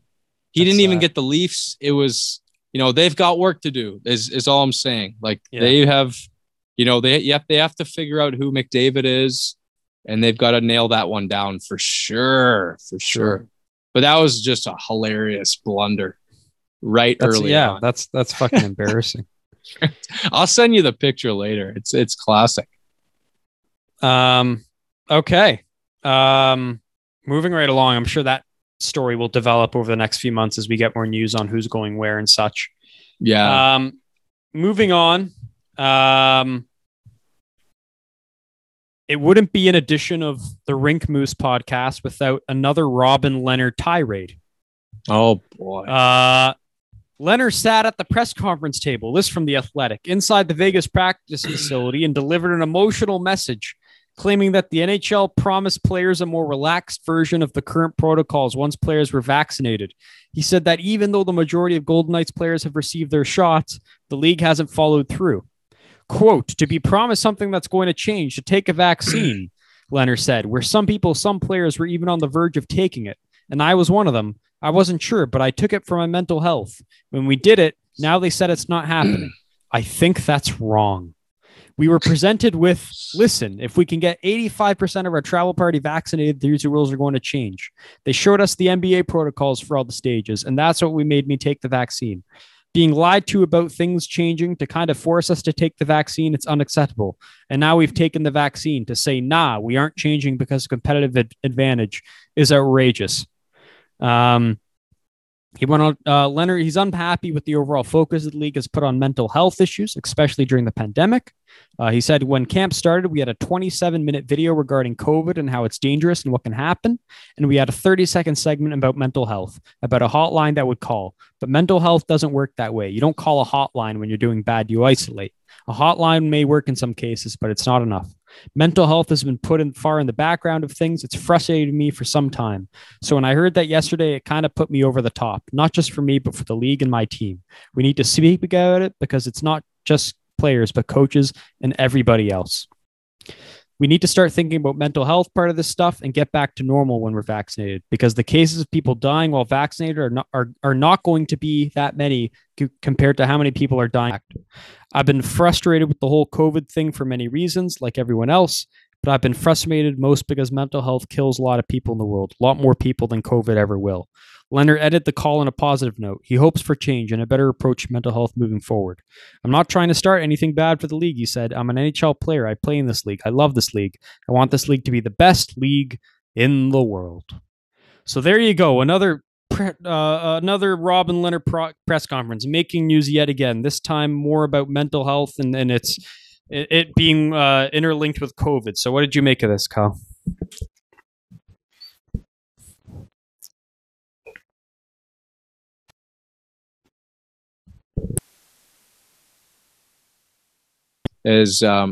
Bill Daly came out and responded to this by saying that no such promises were ever made to the players.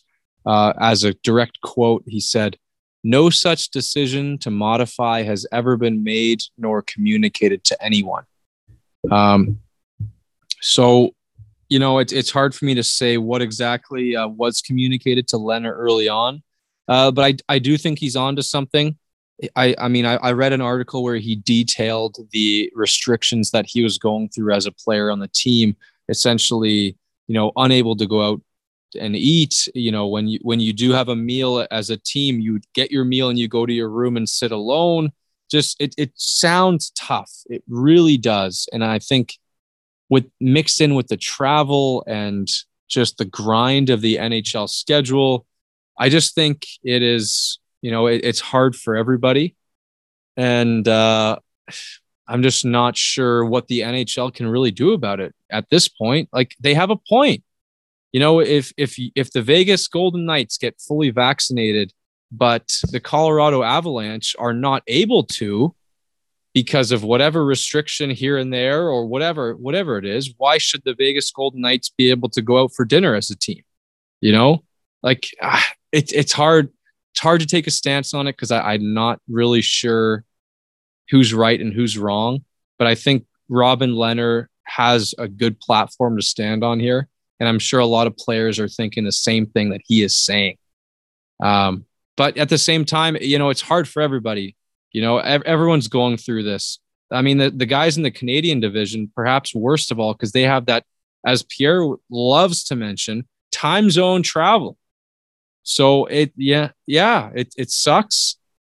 But it is what it is. And that's how you are going to get through this NHL season. So, you've said your piece, and I think it's time to just, play the games at this point. Yeah. Sounds like another Leonard tirade. Yeah. But, he's not making himself a popular guy. Like, Fleury's already the most popular goalie in the league. And when he has to have a press conference every 2 weeks where he just has a hot take, it like what gives, man? And like, Nick, if you're the coach or the owner or even the players of the Vegas Golden Knights, are you not saying, like, man, just please, like, we have a chance to win here. Let's stick to the program here. Why are you distracting everybody with this? Like, yeah. And it's so hard because, and full on, it's so hard to take a stance on this. Like, you can't really say he's in the wrong because we're not in the situation. But at the same time, I know a lot of people are probably saying, man, save it for the end of the season. I get it, man, but it's like, you have a big job ahead of you and it's not that much longer, man. Like, stick it out. Play the games. Stick it out. He's being a baby. He's being a bit of a baby. You're willing to say it. I don't know. Yeah, I agree. I was reading through this and I was like, man, everyone's going through the same shit. Why do you have to be the voice piece? Yeah. But hey, maybe someone, I don't know what to say anymore. If it was me, I would obviously. If it was me, I wouldn't say anything, and I would be more interested in, winning and that kind of thing instead of bringing light to this. But hey, I don't make the rules around here, Nick. I don't make the rules. Play the games. That's all I'm going to say. Play the games and shut your mouth. We move on. Millions of dollars, Nick. I'll give you $6 million for you to play this season and you can't go out much. But hey, you know what I'll say? It just dawned on me. You say you can't interact with your teammates. You're on every practice, every game, every workout session, you can interact with your teammates. Like, honestly, you're seeing more people than you and I are. So it can't be that bad. But hey, I don't want to dive too deep, you know? Man, you're staying at the Four Seasons Hotel. You're eating really nice steak and potato meals.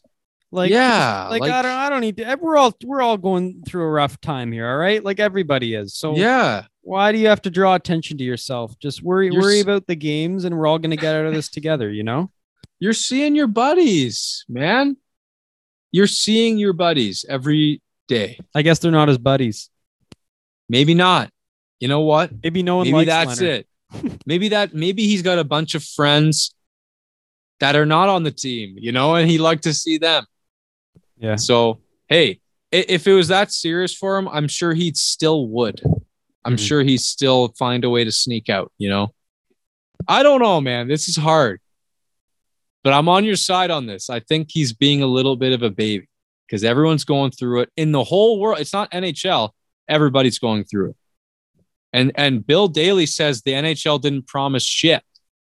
So I don't know who I'm believing here. And he's, you know, I have a hard time believing his mental health's deep up in a bad place because he's playing phenomenal. He's 11-1-2 since that injury of his. I know in the beginning of the year you were saying, "Oh, Nick, what a terrible keeper. You kept Leonard." now he's 11-1-2 with like a 180 GAA and a 930 save percent. So those pundits here can shut it. Nick, I'll ask you this. Who's the starter for the playoffs? Robin Leonard. Bullshit. Bullshit. This guy's about to go off the rails. He's come back from injury, he has statistically been a better goaltender than Marc-Andre Fleury. But how can you stab Fleury in the back with a sword once again? When he took you where you were when Lemonard was injured. I agree with that sentiment. They're first. Agree. They've won 10 in a row. Yeah, I know. They're first. I know. They're first. And Fleury has done he hasn't piped up and complained about anything. I think that this might be. He has shown the utmost character. This might be the determining factor DeBoer looks at. He sees the way he's complaining, how he's being a baby, how he's holding these press conferences. He's drawing too much attention to the team when they should just be worried about the game. He's too much attention to off ice stuff, and this might come up to stab him in the back. So we'll see.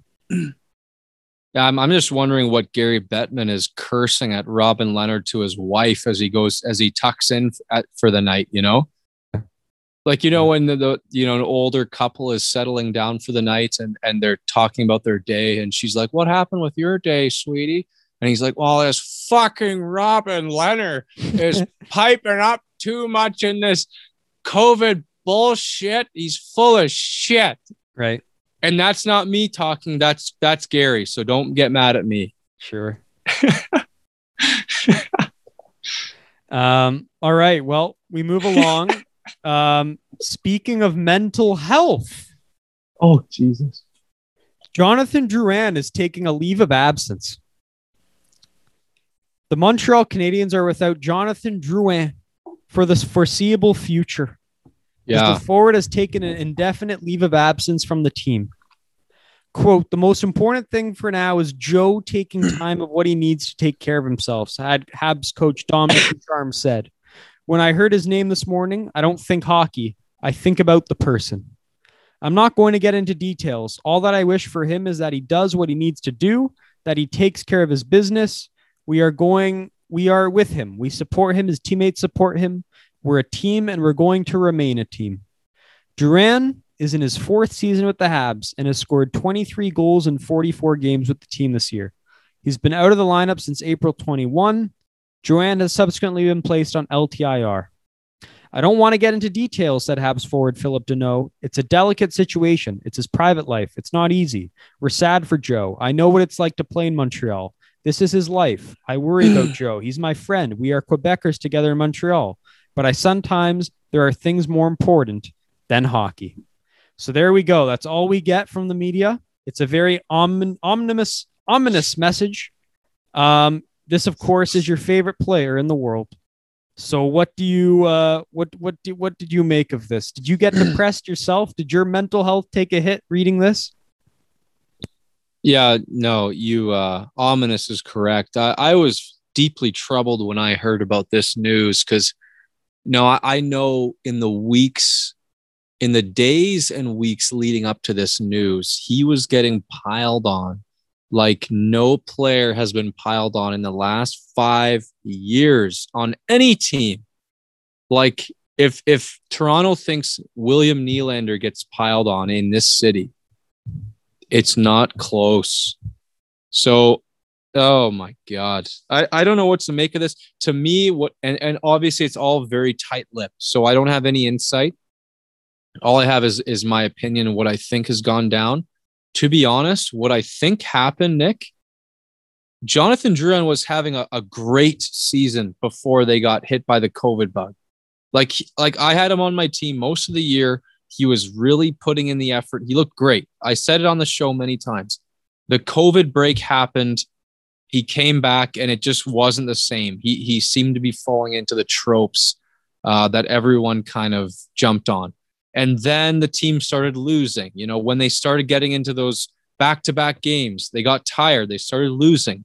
People are pointing fingers. And inevitably, yes, because okay, the whole team is struggling. There's no doubt about that. They can't score. And then everyone looks at Jonathan Drouin because he has the second highest cap hit of all the forwards. And they're like, oh, you have 2 goals. And then you heard the quote about, oh, but there's a column next to the goals to the right. It's the assist column. We've all heard that quote. And no, I didn't like that quote whatsoever. But you know what? It's the classic thing. Everyone's pointing the fingers at Joe. And it's an immense level of pressure. And honestly, I think he's not in the lineup today because he got tired of it.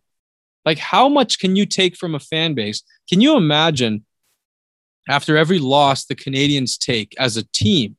Now, Shea Weber gets to come out and say, well, you know, I'm not going to comment on my own play because it's a team game. And everyone's like, oh, yeah, well, it's Shea Weber. We got to listen to this guy. Like, don't push him. He's had a brilliant career.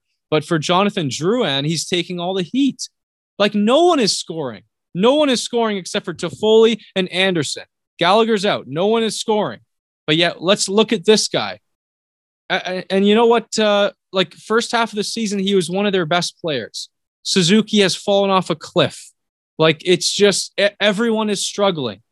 But and imagine this, Nick. Imagine you play your games, your team loses, and you are walking home. You get to your bed, you put your head on the pillow, you pull out your phone, and you have 6 death threats every single time you lose. Like, the amount of scrutiny this guy gets is probably uncanny. We don't know the half of it. His DMs are probably loaded with, you know, angry French Canadians, which is never a good time. It's just like this guy needs out, man. He needs out, but he's never going to be willing to say, like, I can't play here, because he's already done that once. He's played that card. It got him to his favorite city. And I'll admit, I don't think Jonathan Drouin has the mental fortitude to be a Quebecer playing in Montreal. You need to be you need to be a different breed. You need to be cut from a different cloth. I think he's a great player. I think he's very skilled, but I think that he's not that guy. He's not that center marquee, you know, can't miss Quebec player. It's just, it's not him. So, you know what? What's best for the player is probably a change of scenery.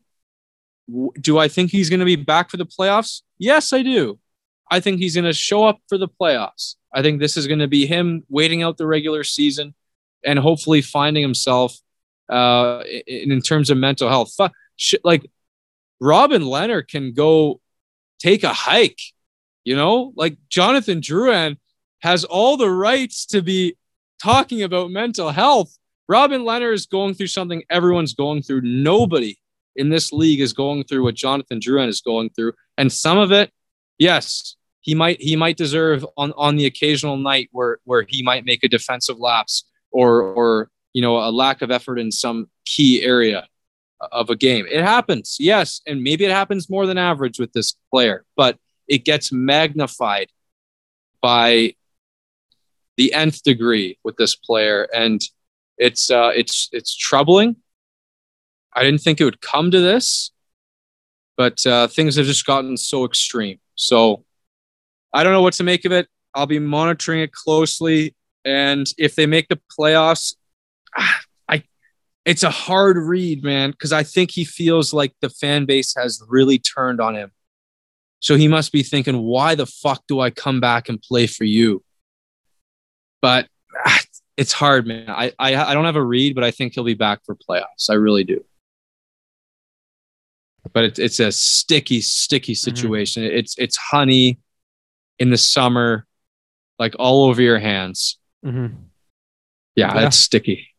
Yeah, I feel bad for the guy. I've always been I've always laughed at his expense. I sent you those Ferraro takes this past week. Ray was calling him out and chirping him.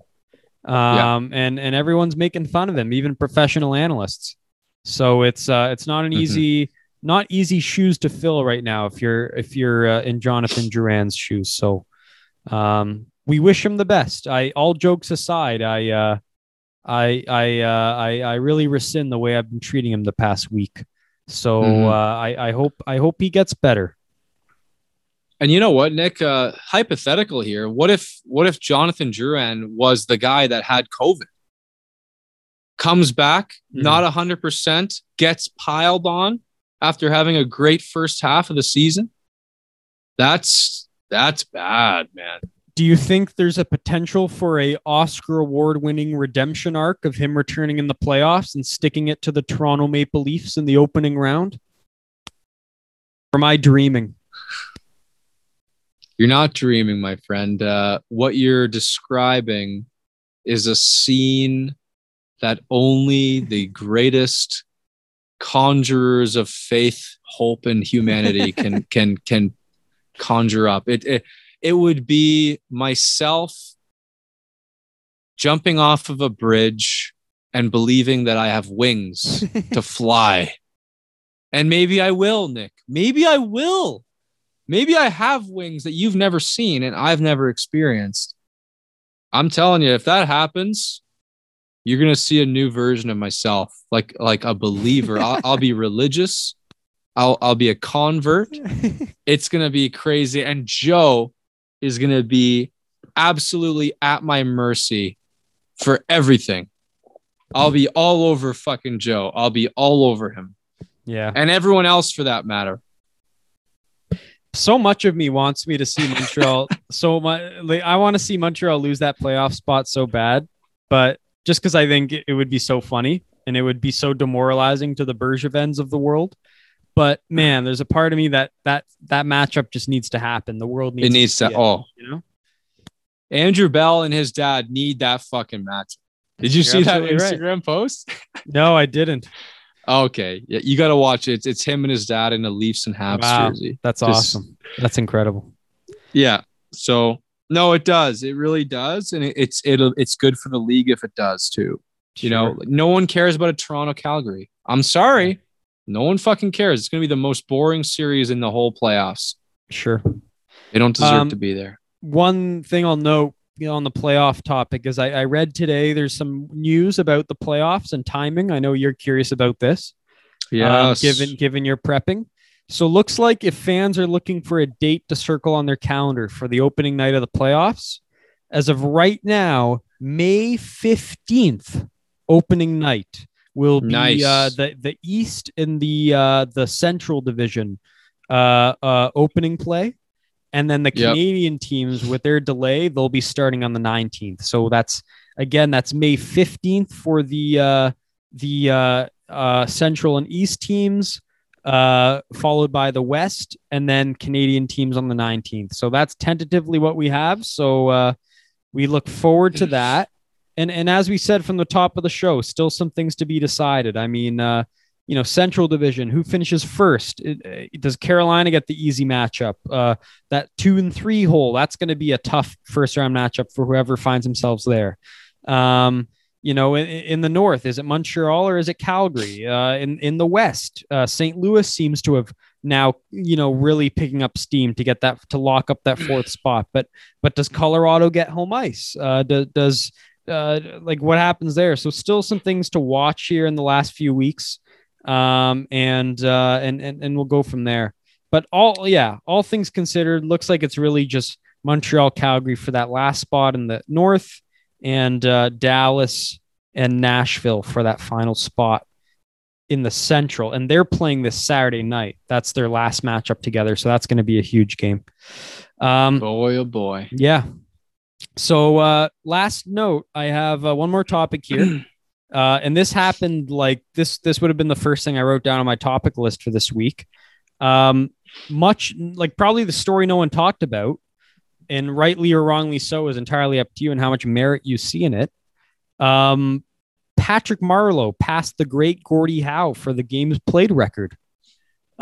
Is this something you respect? Is this something you that caught your attention, or did you just shut off your phone and go back to bed when you read this?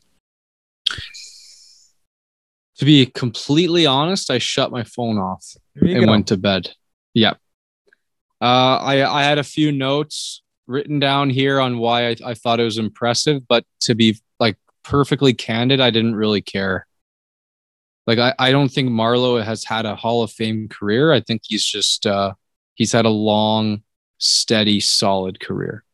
So Patrick Marleau will not be in the Hall of Fame. Not in my opinion. No, he doesn't have a championship. He's been in his 20 years or so in the league, he's been over a point per game 3 times. You know, he's had a couple 30 goal seasons, good goal scoring seasons, but like, I don't know. Do you value games played that heavily to consider him into the Hall of Fame? Because point per game wise, I'm not sure he gets there, and he doesn't have a championship. So, you know what Ray Ferraro called him? What? An accumulator. Okay. He plays games. He accumulates games played, accumulates some goals here and assists here and there. He's an accumulator, and that's it. Right. Yeah. And that's a good word for it, I guess. I mean, if you're looking for a good catch-all word, I think that fits. And it made me think, like, there's a lot of this whole, buzz being around Joe Thornton and all that with the Leafs and how, you need these guys to win. But do you consider Jumbo Joe and Patrick Marleau guys that you need to win? Like, these guys have been there, done that, but never won. Like, do they know how to win? I don't think they do. Like, why are we anointing these just because they're old and they have experience doesn't mean they know how to win. They have never done it. They've been close. They've been in so many playoffs games. They've had great teams, but they've never won. Like, maybe that's a negative on them rather than a positive. Yeah. And like it's an interesting, like, it was an interesting week of news because like it came up and everyone was like gracing him, like, wow, what a record. Like the Gordie Howe is this legend, they talk about, they reference Gordie Howe and Letterkenny. That's how big he is. Yeah. He's Riley and Josie's favorite character. Favorite hockey player ever, Gordie Howe. And Patrick Marleau breaks the record. And then the next immediate question is he a Hall of Famer? And everyone's like, no, not really. Like, it was such a sad week. Everyone's like, wow, what an accomplishment. Wow. Oh, yeah, but he's not that great. Mm-hmm. But it was so mean. The news was so mainstream. And I know. I guess it's a big deal. It just didn't pique my interest, for whatever. I don't know why. It didn't interest me at all. I agree. If he had several championships under that belt, maybe. Yeah, that would be a lot better. But he's a loser. Exactly. His career has been buried in a market where hockey doesn't really matter. And when he did try to go for a cup with Toronto, it was a failure. That's exactly right. And same thing with Pittsburgh. He had that stint in Pittsburgh. I forgot about Pittsburgh. It was an totally erased from my memory. He was on Pittsburgh the year they got swept 4-0 by the Islanders. Yeah, and he got 0 points. He's been brutal in the playoffs. He's been brutal. Yes. I don't care if you get along well with Mitch Marner. Like, this is crazy.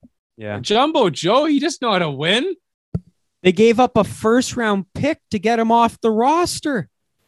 Lou Lamoriello signed him to a three-year deal, and Dubas had to give a first-round pick to Carolina just to get rid of him. Yes. And this guy's getting a standing ovation in Vegas for passing the game's played record. I don't know. Yeah, it's a weird.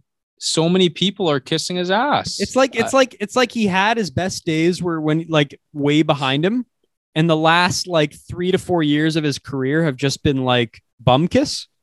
And then it's like, oh, wait a second. That guy who's had 3 to 4 years of bump kiss career is about to break the unbreakable record. Oh, let's choose this day to celebrate him. And then the following day, no one remembers who Patrick Marleau is. Exactly. Like, this is so old news. We don't even have to be talking about this, but I had it written down. We don't. Okay. With that said, we're just about done here. I'll end on, you mentioned Joe Thornton. Did you have a chance? Everyone's been talking about this on the radio. Oh, I was gonna read it today, but I was doing the show notes, and you didn't put it down as a topic. I'm gonna read it tonight. That was one of the things I was gonna surprise you. So yeah, that's what everyone's been saying. Like, I swear to God, Gord Miller, Ray Ferraro, they're all like, "Have you read that piece on The Athletic?" I know. Oh my God. I know. I gotta read it. I have to read it. It's the reading of the year. Oh my God. Yeah. I was driving home from work today, and I knew, I was like, he's going to bring this up, and I'm going to be shorthanded. Yeah. And I'm not going to have something to say. And I won't spoil it. I'll just, for the fans, I'll say it's a great piece about basically how in the final months of Gord's life, he refused to see anyone. The family refused him to see anyone. They wanted him to just focus on his music and his family first and foremost. And he was almost a hermit for the last few months of his life. But one of the few people they made an exception for him to see during those trying few months of his life was Joe Thornton. Just because Joe Thornton was his favorite player on the Boston Bruins. Gord Downie, of course, a huge Bruins fan, and he always had a soft spot for Joe. And Joe Thornton would come. He'd come to Gord's home in the Riverdale area of Toronto and sit at a park bench with him, and they just talk life and wisdom about like death and stuff like that, and it was fascinating. Oh my God! So I gotta read this. Yeah, I'm gonna read it tonight. It's like a mystical reading. You're gonna love it. And, I didn't even know they had a relationship. And when they asked Joe Thornton, like, what was it that called you back to Toronto? What made you sign here? He references Gord Downie and those last few months he spent with him before he passed. Oh my God! What another layer to add to this Toronto Cup run. If they win, who will Joe Thornton dedicate the win to? And I think everyone knows who he will dedicate it to. So could you? Okay, you've touched a chord here. That's not fair, man. Well, I gotta end on a high note. So there you have it. I'll tease that for everyone. Please subscribe, like Kyle has to The Athletic, and read that piece. I love it. I love it when these people, like when the Ferraros, every time they reference The Athletic, they don't mention the fact you have to pay for it. Everyone's like, oh, read this article. And like Joe Schmo in fucking Woodbridge, does he know you have to like subscribe to this service, you know? No, he doesn't. Exactly. So he's sorely disappointed when he realizes. They always forget to mention, it's going to cost you this much a month. But it's worth it. If my spiel, if my teaser there wasn't enough to convince people to subscribe, there you have it. And Kyle, the biggest penny pincher I know when it comes to this shit, he's prescribed. So there you have it. Yeah. I'll tell you this though, like just ending on The Athletic, and I'm going to read the article and all that. I got a lot of use out of The Athletic on fantasy draft week. Sure. Though I don't find myself opening it up all that much. It's hard through the year. It's hard to keep track because there's so much content. Like every day there's a refreshment of shit. And how do you keep up? And that's why I fall for it. Like I wish I had a routine. I wish I was a 50-year-old man who sat down at the kitchen table every morning with a coffee and newspaper in hand, and I could just read the articles every day that interest me. Yeah. My life isn't like that yet. Mm-hmm. So So what I do is I just let it all build for like a week. I'll let like 80 stories will just build for the week, and then I'll sit down. I'll sit down when I have time one night, and I'll just read through all of them and skim through all of them. Oh, okay. So and then I'll make my notes. So yeah, that's what I recommend. You can save the stories, so that's the wonderful thing with it. Right on. Yeah. So with that said, thank you all for listening. There you have it for our show. More than I anticipated. I didn't think this would be a loaded show, but I feel like in the last 2 to 3 days, lots of things have percolated in the NHL. So there you have it. And the next time we talk with everyone, we will be on the eve of the playoffs, and the regular season will basically have ended. Wow. So we'll be getting the fun stuff soon. Some playoff predictions shortly. And of course, the epic conclusion for those who aren't tuned in to our fantasy hockey league will be determined. Yeah. Kyle, have you looked at the matchup? Have you refreshed our matchup? No, I haven't. No, I know you got the shutout tonight. Super jazzed about that. Why don't you take a look at our matchup? Okay, I'll look at it now. I'm rocking a 926. That's for sure. Save percentage, that is. Oh, what happened? Wow, what a fucking switch. Who stepped up here? So shout The out. goaltending totally switched. Forwards, shout out to free agent ad Samuel Bennett.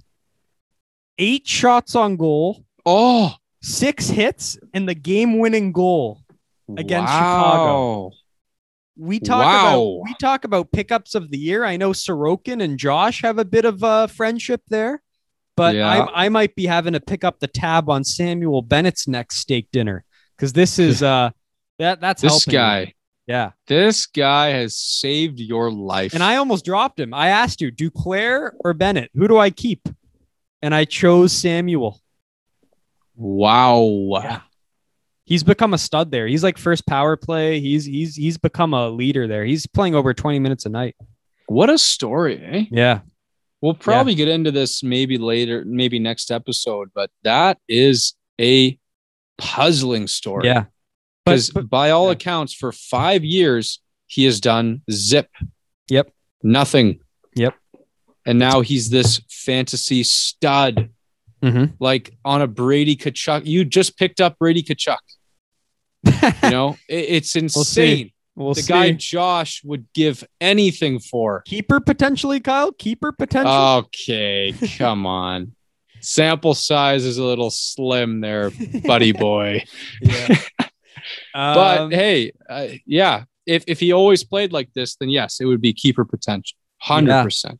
And you look at our look at the rest of our matchup there. Still very tight. Don't want to get too excited.